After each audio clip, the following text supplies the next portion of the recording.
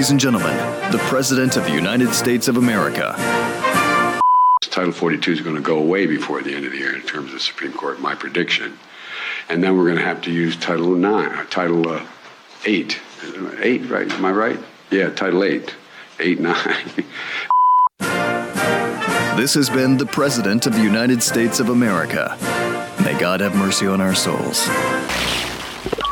Stu Does America. The best part about that Biden clip was Kamala's embarrassment in the background. When someone as incoherent as Kamala Harris is embarrassed for what's happening, you know it's pretty bad. Go to blazetv.com/Stu. Join us on our mission to take over the world. Yes, use the promo code Stu and save yourself $10. If you're watching on YouTube, like this video now, subscribe, hit the bell, do all the things. Brian Lilley is going to be here to talk about Canada's war on Jordan Peterson. Biden's first trip to the border is what you'd expect, an embarrassment like everything else that he does.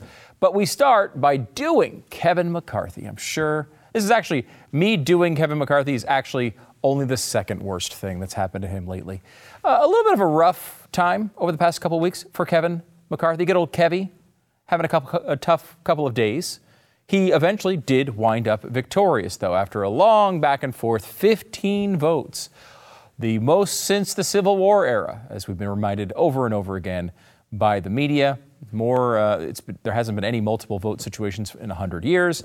He does get through, though, eventually getting a bunch of the holdouts to vote present, which puts him over the line. Now, the back and forth was between a bunch of people on the Freedom Caucus side of things, going to McCarthy and saying, hey, we don't think you're going to be good at this, so can we get a bunch of rules to promise that you actually will do some things right, and then we'll let you have the job? That's basically what happened. A few of the things we saw here. First of all was a threat, basically. Normally you have 50 votes from Congress people getting together to say, hey, we want to throw the Speaker of the House out. Initially, McCarthy negotiated that all the way down to 5. So only 5 members would have to say, hey, we think this guy sucks, let's have a vote on it.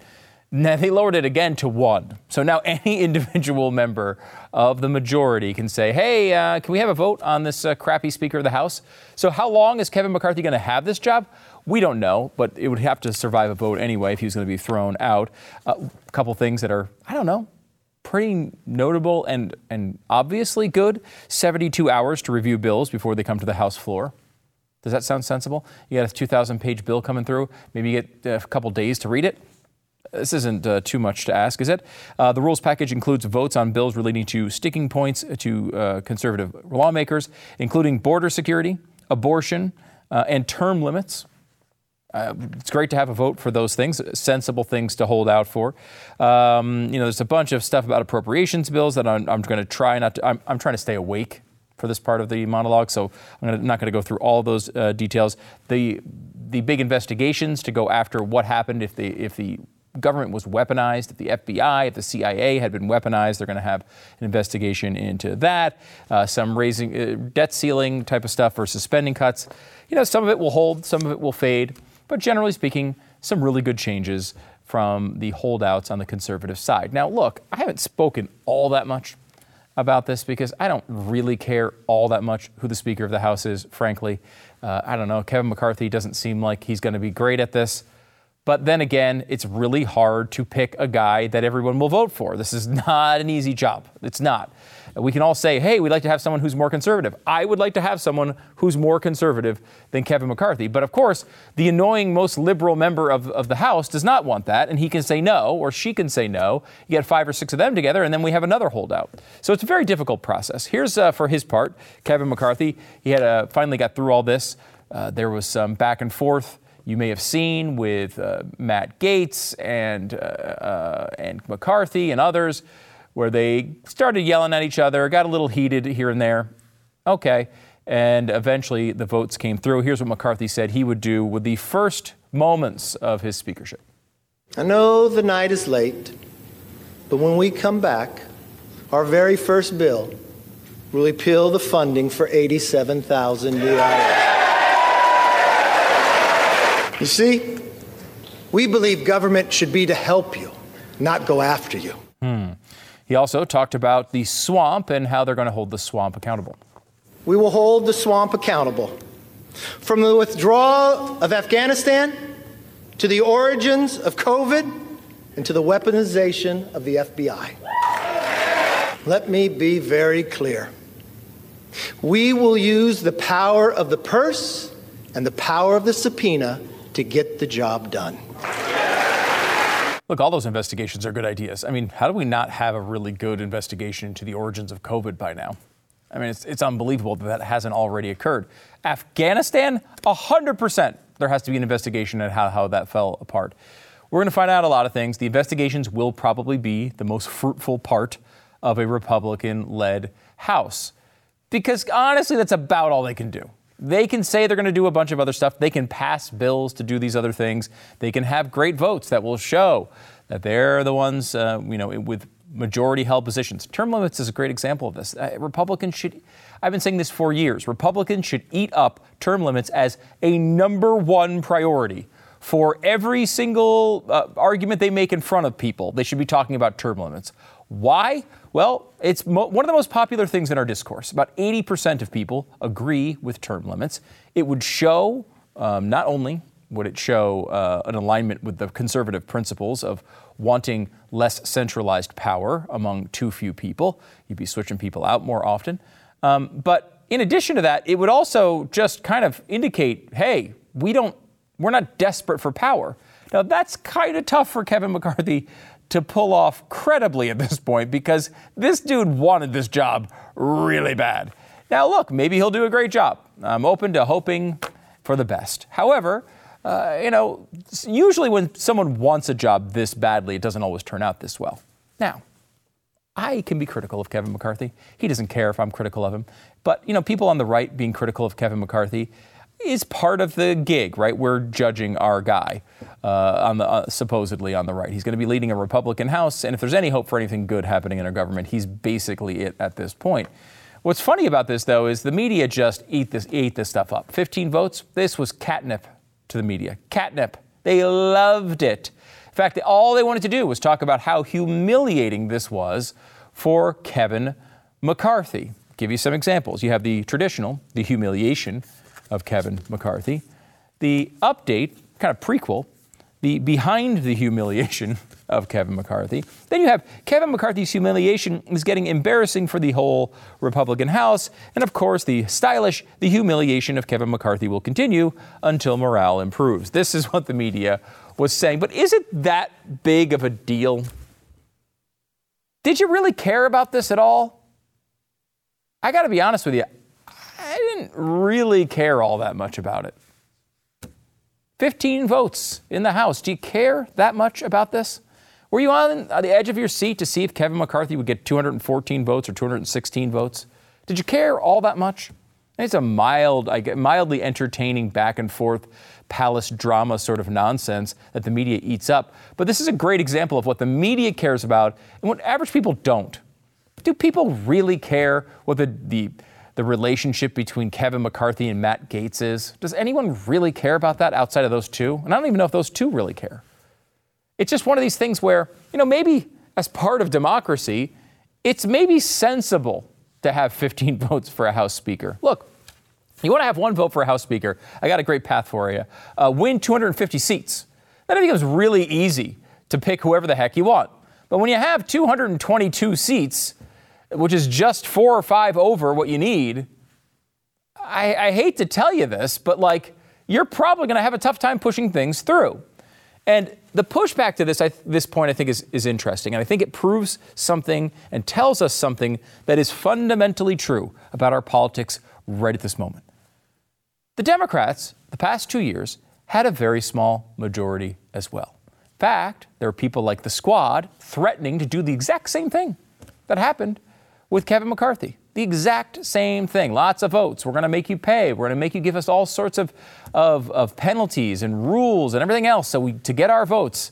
We went through this whole threatening escapade with people like Alexandria Ocasio-Cortez and Ilhan Omar and the Squad and Squad-adjacent types, the people who don't get the press but are just as Maxine Waters, just as progressive, just as nuts, but they don't have an Instagram page, so we don't hear from them quite as much. I hope, I don't know that for a fact.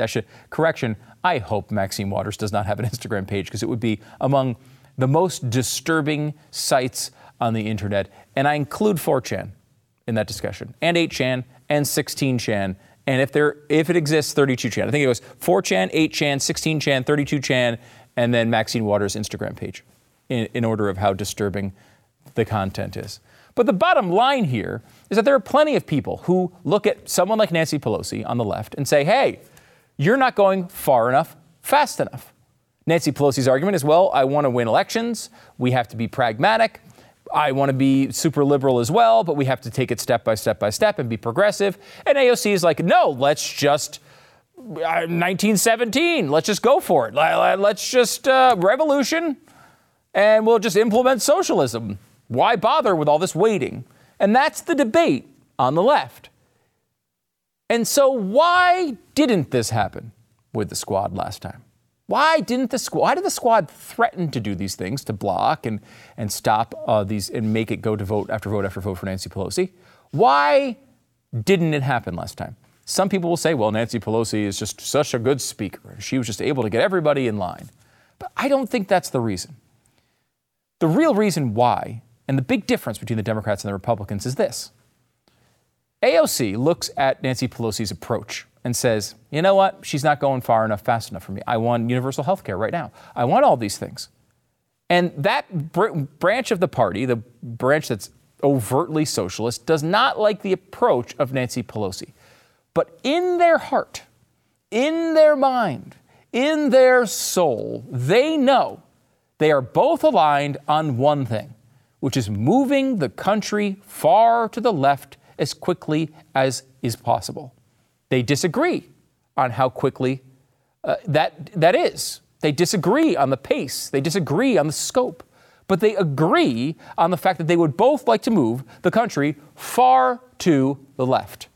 That is something they are aligned on. So AOC can comfortably come to the end of her day and say, hey, look, they're not going to give us universal health care tomorrow, but we'll get multiple trillion-dollar spending bills through, and we'll get a bunch of stuff done, and the president will do a bunch of stuff that, he's not really allowed to do, like student loan relief or whatever. We'll get a bunch of this stuff done. I know we're all working to move from one side to the other. This is not the truth with the Republican Party. People on the right who are actually constitutional conservatives do not look at the rest of the Republican Party and say, hey, I disagree with their approach here, but we're both aligned to move this country to the right. We're both aligned to take the government and make it smaller. We're both aligned that centralized power in Washington is a really bad idea. They might not want to come as far as me, but they have the same soul, the same mind, the same heart. People who are in the Freedom Caucus, people who like conservative values, who believe in a constitutional government, do not see that at all in the modern Republican Party. What they see in the modern Republican Party is a group of people who want to go to the left, just like Nancy Pelosi, just like AOC, just at a maybe slower rate.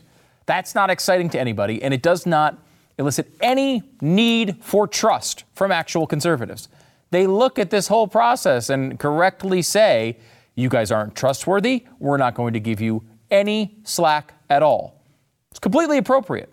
And it's the difference between the Republicans and the Democrats. You can keep a group of people aligned when, generally speaking, they all believe the same thing. Yeah, they'll disagree on the details, sure. But on the Republican side, that's just not the case. The people on the conservative side of the Republican Party look at the other people in the Republican Party and say, we got very little in common here. The only thing we have in common is we don't want to be as terrible as them. That's it. Outside of that, we have very little in common. How do we come to any sort of common belief? Well, this is why this was challenging. It's why it took 15 votes. It's why it took a big rules package to get through. Now, of course, there's a lot of dishonesty in the media. There's a lot of dishonesty coming from the left as well. Let me give you this from, this is Catherine Clark, House Democrat Whip Catherine Clark, talking about all the incredibly dangerous, damaging things the Republicans were doing by not getting a House Speaker elected. Democrats stand ready at all times to work for the American people. Yeah. And it is exactly the American people and the solutions they need to meet the challenges that were completely left out of the Speaker's chaos we saw this week. It not only endangered our country's national security, but it also showed that the keys have been handed over to extremists. This is an interesting back and forth with the media where they kept calling Kevin McCarthy completely incompetent and humiliated and awful, but at the same time criticized the Freedom Caucus for not voting for him. Well, why would they vote for him if he's so incompetent and terrible and has no credibility? I don't know. No one knows the answer to that. But also, it's a huge, not getting a speaker is apparently a huge problem for our national security. Who knew? This is a vital national security threat, and the Republicans don't care about our country. Gerald Nadler said the same thing. He said, if there's a real emergency, we couldn't respond. Either the Republicans don't understand that, or they do understand that, and they don't care. I don't know which is worse, but it is a profound danger to the country as long as it lasts. As I asked on Twitter, who could detect the problem with the logic of Catherine Clark or Gerald Nadler? Who can detect what the problem is here? It was a giant national security threat, and you actually cared about the national security of the country. Any one of these Democrats, including Clark or Nadler, could just vote for Kevin McCarthy. They could have eliminated the power of the Freedom Caucus immediately and said, hey, McCarthy is the guy. Let's just put him in. Stop all this. We got to get somebody in place. This is a real national security threat. I mean, they just kept voting for Hakeem Jeffries over and over and over again and giving him 212 votes, which was not enough. And over again, he lost. And over again, they just kept doing it. Even while they were criticizing the Republicans for not passing something because it endangered our national security. 5 of them could have been like, hey, look, we know Jeffries isn't getting in there. Let's just vote for McCarthy.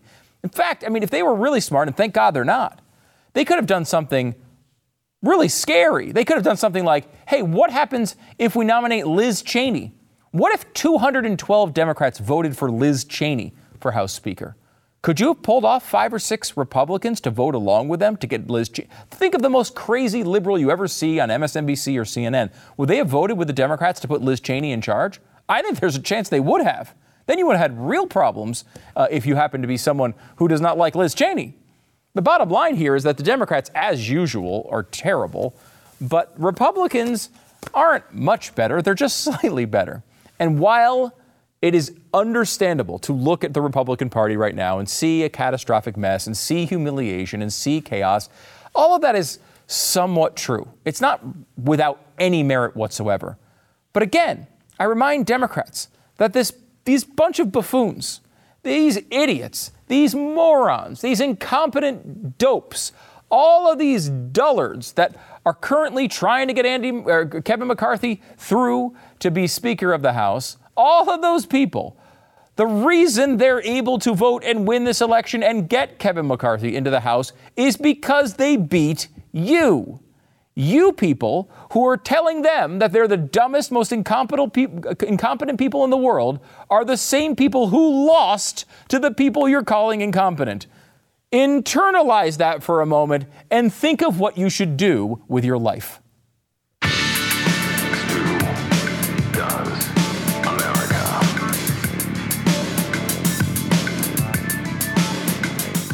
Let me tell you about Bespoke Post and their box of awesome. They've got, it's not box of awesome. They've got boxes of awesome everywhere. Boxes of awesome, all different categories. I've got one that's like related to travel. So I have some great travel bags that I've gotten from my box of awesome collection. Also, I'm pretty much what I would call indoorsy, but occasionally I do go outdoors. In fact, I'm the guy who builds the fire outside in the fireplace. And, you got to chop up the logs a little bit. You got to get that stuff going. I got a great axe from Box of Awesome. I got a couple of great knives they've sent me. I don't know who they think I'm out there like just a machine, just like threatening people with knives out in my backyard or something. But they're really, really cool. And I really, really love this stuff. And it's stuff I've never seen before. No one I know has it. Boxofawesome.com. This is what they do. They take answers to a quiz. They say, hey, this is the best stuff for you. And each box is valued around $70, but you only pay a fraction of that price. 90% of everything that comes in your box of awesome is from a small up-and-coming brand. And I will tell you, you're really going to like this stuff. And if you have a birthday coming up for someone that you care about, a guy who, like, I don't know, maybe your dad or your brother, who knows, whoever it is, get them a box of awesome. They're going to love it, and it's a unique gift that they haven't seen before. It's fantastic. Get 20% off your first monthly box when you sign up at boxofawesome.com. Enter the code STU at checkout. It's boxofawesome.com. Code is STU. Get 20% off your first box right now at boxofawesome.com. Code STU. I want to bring up a Toronto Sun columnist, Brian Lilley, back to the program. He has a new piece out right now. It's called Read the Tweets That Got Jordan Peterson Investigated by College of Psychologists. I will tweet out a link to that here shortly. Make sure to check that out. Brian, how's it going? Not great when I look at those tweets and I realize, wait a minute, this guy's being investigated for retweeting Ben Shapiro? I think we're all in trouble now. It's a weird moment we're in right now. Let's go back to the beginning of this story, because I feel like, sometimes, no offense to my friend, as you know, I'm a Canadian sports celebrity, Yes. I am actually a Toronto Blue Jays fan, and I love, there's parts of Canada that I love. I certainly love going to Toronto and visiting. It's a great place. But like, a lot of times I look at Canada and I say, okay, there are a few steps crazier than we are. Just a few, and we're catching up rapidly, but a few steps crazier when it comes to how they handle certain policies. This is just incredibly disturbing, though. Jordan Peterson, you might not like him. I understand that people on the left probably don't like everything he says. He's no hardcore conservative, though, and that wouldn't be an issue anyway. So take us back to how this all started and what is going on.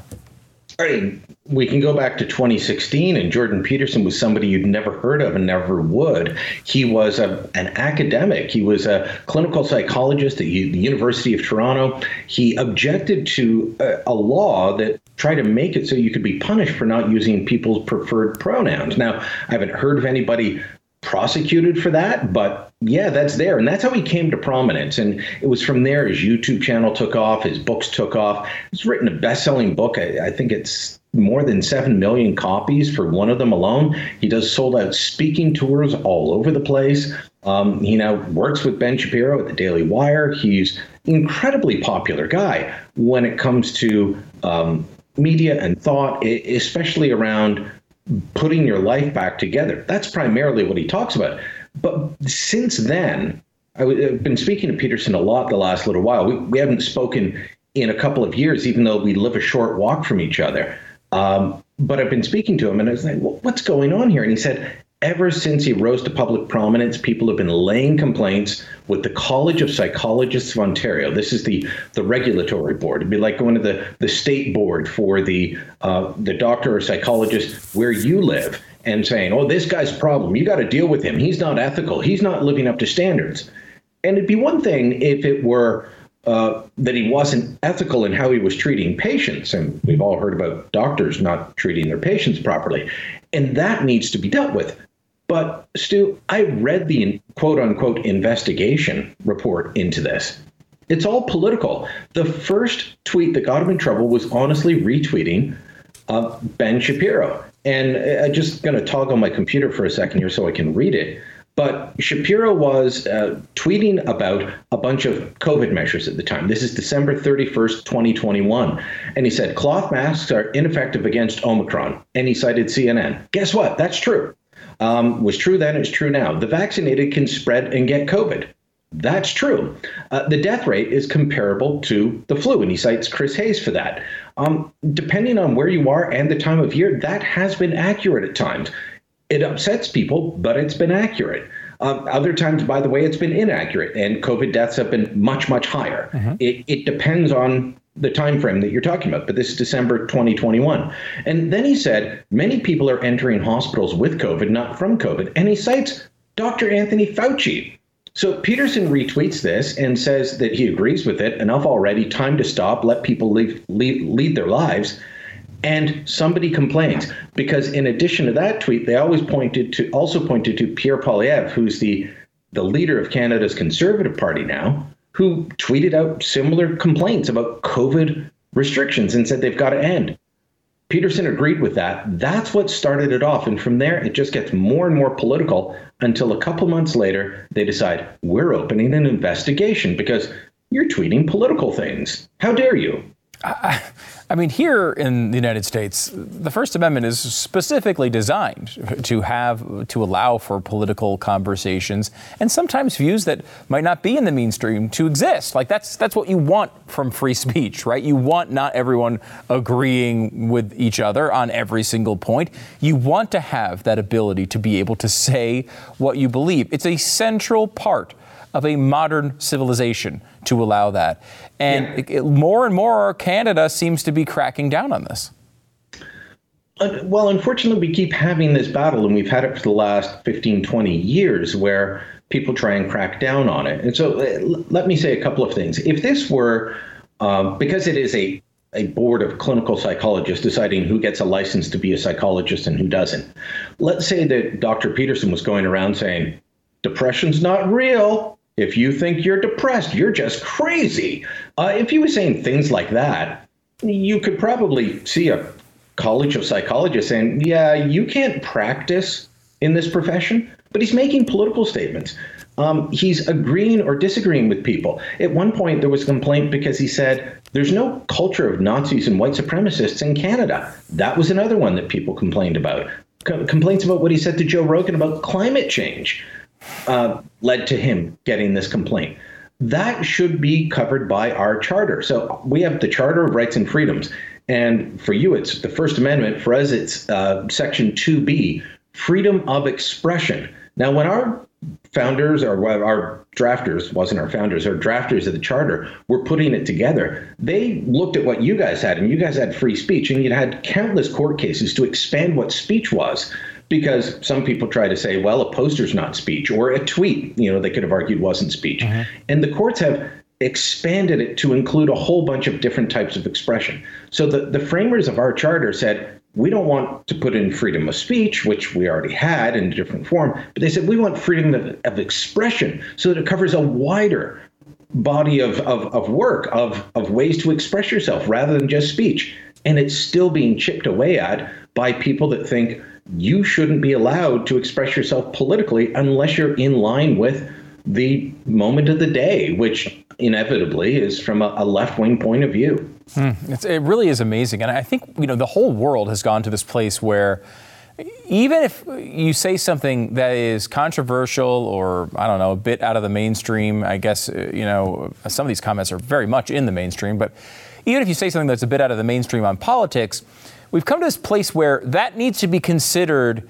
in your professional world, right? Like that, I really want a society where that's separate, where like if you do a good job, you do your good job, and then you go and you might attend a rally of a cause that I don't like. Like if I go to, I go back to this example from 2000, I guess it was 17, the whole Charlottesville situation that we had here in the United States. This, Unite the Right rally that turned into this, some real racial overtones and all sorts of ugly video that came out of that event. There was violence at the end of it.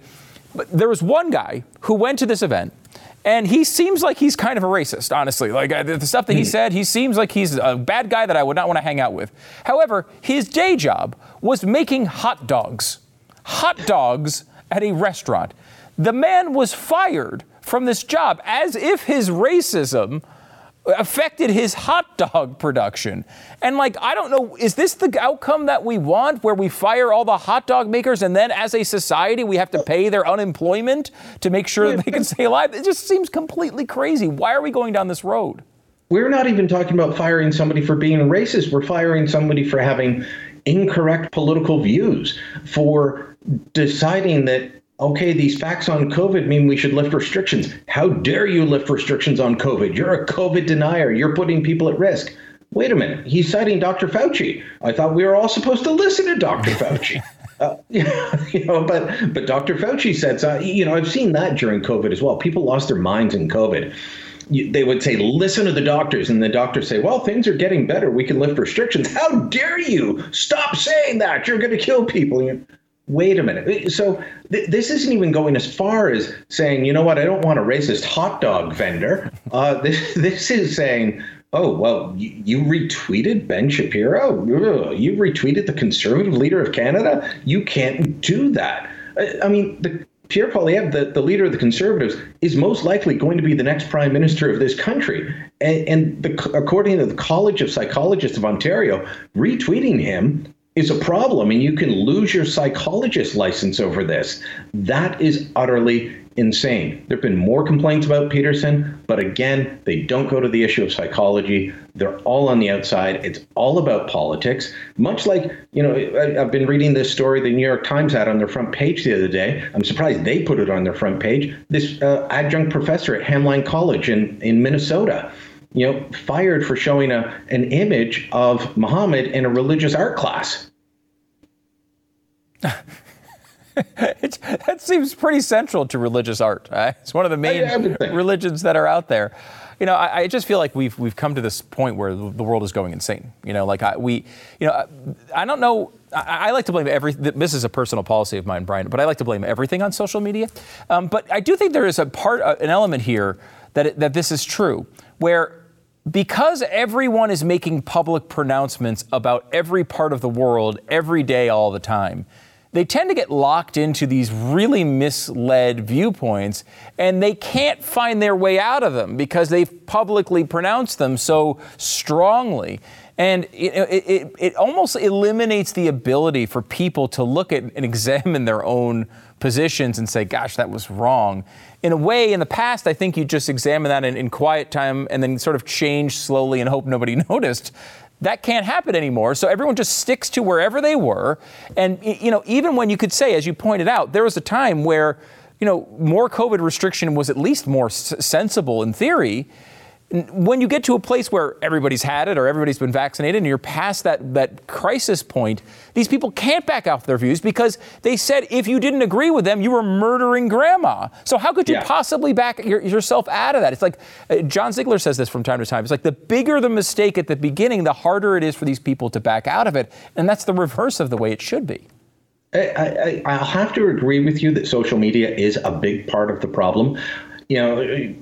We've all seen the meme about what Twitter is really about. You say, I don't like peaches, and you get denounced. Well, you didn't mention pineapples, oranges, or mangoes. You're clearly biased. Go educate yourself. And you're denounced because you don't like peaches. And that's the way people are. They make these very definitive pronouncements. They, choose a team. They put on a team jersey. It has made, I've been covering politics for a long time, well before social media, and it has made it much more tribal. It's always been a tribal thing, but it's become much more tribal. And people seem to believe that if they interact with you, you must agree with them. I don't agree with everything that you say on the radio, Stu. Or on this show. I don't agree with everything that Santa guy you sit next to says on the radio or on his show. But, even when I don't agree with you, it's your right to say it. Pierre Poilievre put out a video saying, look, this guy's in trouble for retweeting me.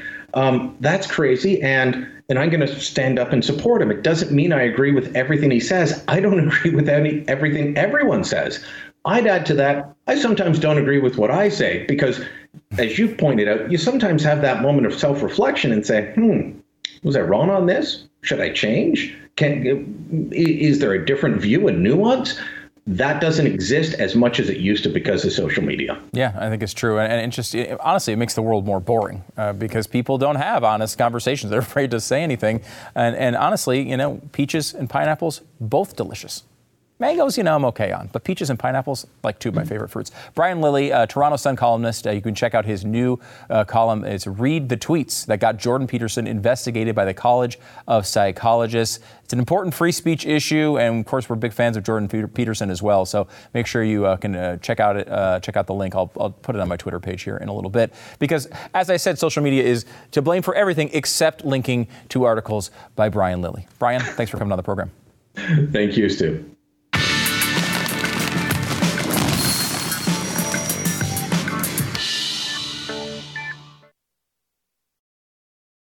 All right, if you are a Blaze TV subscriber, I've got big news for you. It's the biggest news you've ever heard, or perhaps it's just notable and not the biggest news you've ever heard. But it's called Off the Record, and Off the Record is really cool. It's a thing we've been doing here at Blaze TV lately, where we do a Q&A with people who are subscribers to the channel, and also just want to ask us questions. Really can be about anything. The last time I did it with Pat Gray, and half the questions were about food. So it was just a lot of fun, but also any political questions you have, any questions you can think of, really.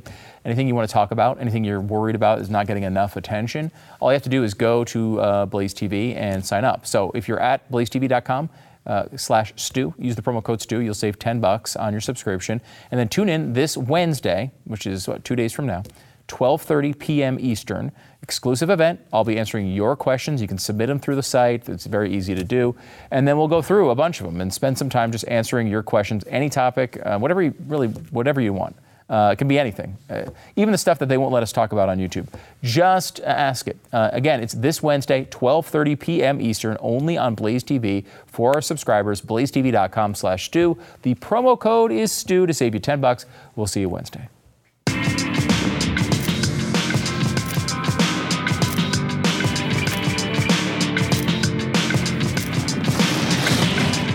It's New Year's resolution time. You're thinking, maybe I'm going to spend less money. Maybe I'm going to be more fiscally prudent. Well, then you're not doing what the Biden administration is doing, which is the exact opposite. They're going to spend more and more and more and more. They just passed out, what was another $1-point-something trillion bill? It's constant with these guys. And all they want to do is print money and make inflation get worse, it seems. So if you're looking at this situation, you're saying maybe this is not so great in the future. Diversify into gold with Birch Gold.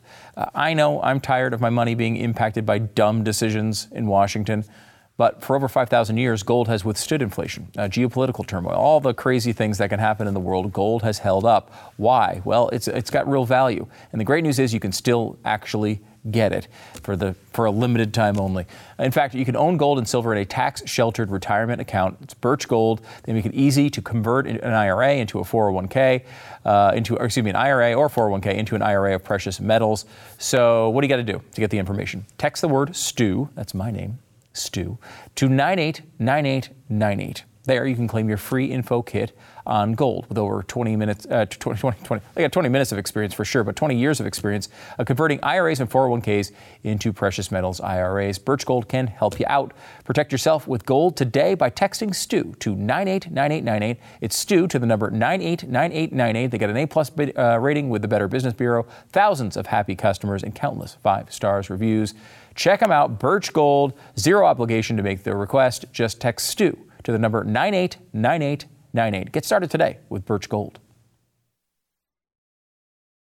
But it doesn't get to the heart of the issue. And quite frankly, the processing that happens at the Bridge of the Americas is commercial traffic. There are not facilities there to process individuals. And so, maybe the tone of this will change when he goes to the county facility. But so far, I mean, this is very much a dog and pony show. Yeah.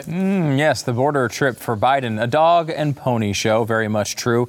His visit was blasted as long overdue. Why has it taken you 50 years to go to the border, Joe Biden? That is kind of the question people have been asking. Although Abbott asked a different form of that. Greg Abbott, the governor here in Texas, he said this visit was 2 years too late. So it's somewhere between 2 years and 50 years too late. But it's definitely late. That much we know. Now, Abbott had to give a letter to Joe Biden about the problem in Texas, which is odd. You'd think maybe they could get on the phone, flesh things out. Maybe Biden isn't taking his phone calls. I don't know. But the handing over the letter is kind of a hilarious part of this. And of course, this is a dog and pony show. We all know this isn't real. It doesn't mean anything for a political leader to go down to the border in the first place. And it wasn't, no one cares. No conservative cares if Joe Biden goes to the border. No one cares.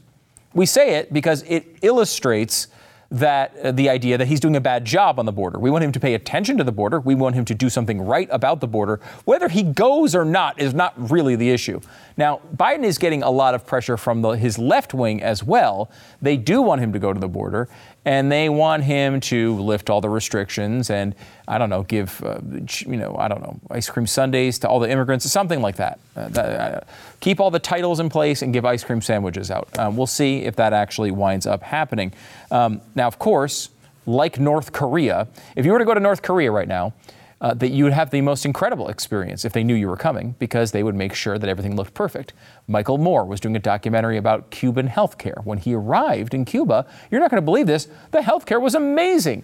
All the facilities were perfectly clean and well stocked, and everything was perfect. And everyone laughed at Michael Moore, saying, you're obviously just a victim of propaganda, you fat moron. That's what everyone said at the time. Well, Joe Biden, a little thinner, but using as much propaganda. Listen to what they were doing in El Paso when, of course, Biden showed up for 9 seconds. Of course, this area had a lot of police presence. We've been reporting in the past couple of weeks of police coming here. They've been arresting people for maybe paraphernalia. They had access to marijuana, those types of arrests. We spoke to one woman. We asked her, have people been cleaning this area in preparation for President Biden's visit? One woman did tell us that, yes, she has seen city officials or city employees out here cleaning the area in preparation to President Biden's visit. And they came out and cleared out all the homeless people so that Biden could be kept in his dementia-filled mind that nothing bad was going on there. This is a catastrophe, and it's been a catastrophe since he got into office. It's getting worse. Title 42 is right there for the taking. At some point, it's going to go away, and it's going to get much, much worse. And I will tell you this, it's not just the right, it's the left as well who are complaining about this. This is one of those issues that's hitting Biden from both sides, and good. One other thing about immigrants here before we go, and I'm not talking about the normal kind of immigrants here where we're talking about coming over the border. I'm talking about the immigrants from places like California. It's getting much, much more intense. Changes in public school enrollment show two important things. First of all, you look at this map, and the blue states are the ones where people are going. And you see the red states in the Northeast, in the Great Lakes region, and the West Coast are leaving. Where are they going? Florida, Texas, Arizona, the Carolinas, Georgia, and in fact as well, North and South Dakota, Nebraska as well. You're seeing major increases in the population there. So people are moving from some parts of the country, moving to other parts of the country. The other thing is people are leaving, generally speaking, public schools overall. The increase in public school attendance was 0.03%. You might say, well, it's still increasing. Well, not really. When you have a population increase and immigration increase, you'd expect that number to be going up much, much higher. People are leaving the public school system. They're going to private schools. They're going to homeschooling. They're going to alternate forms of education. Both of these developments, very positive things for our country.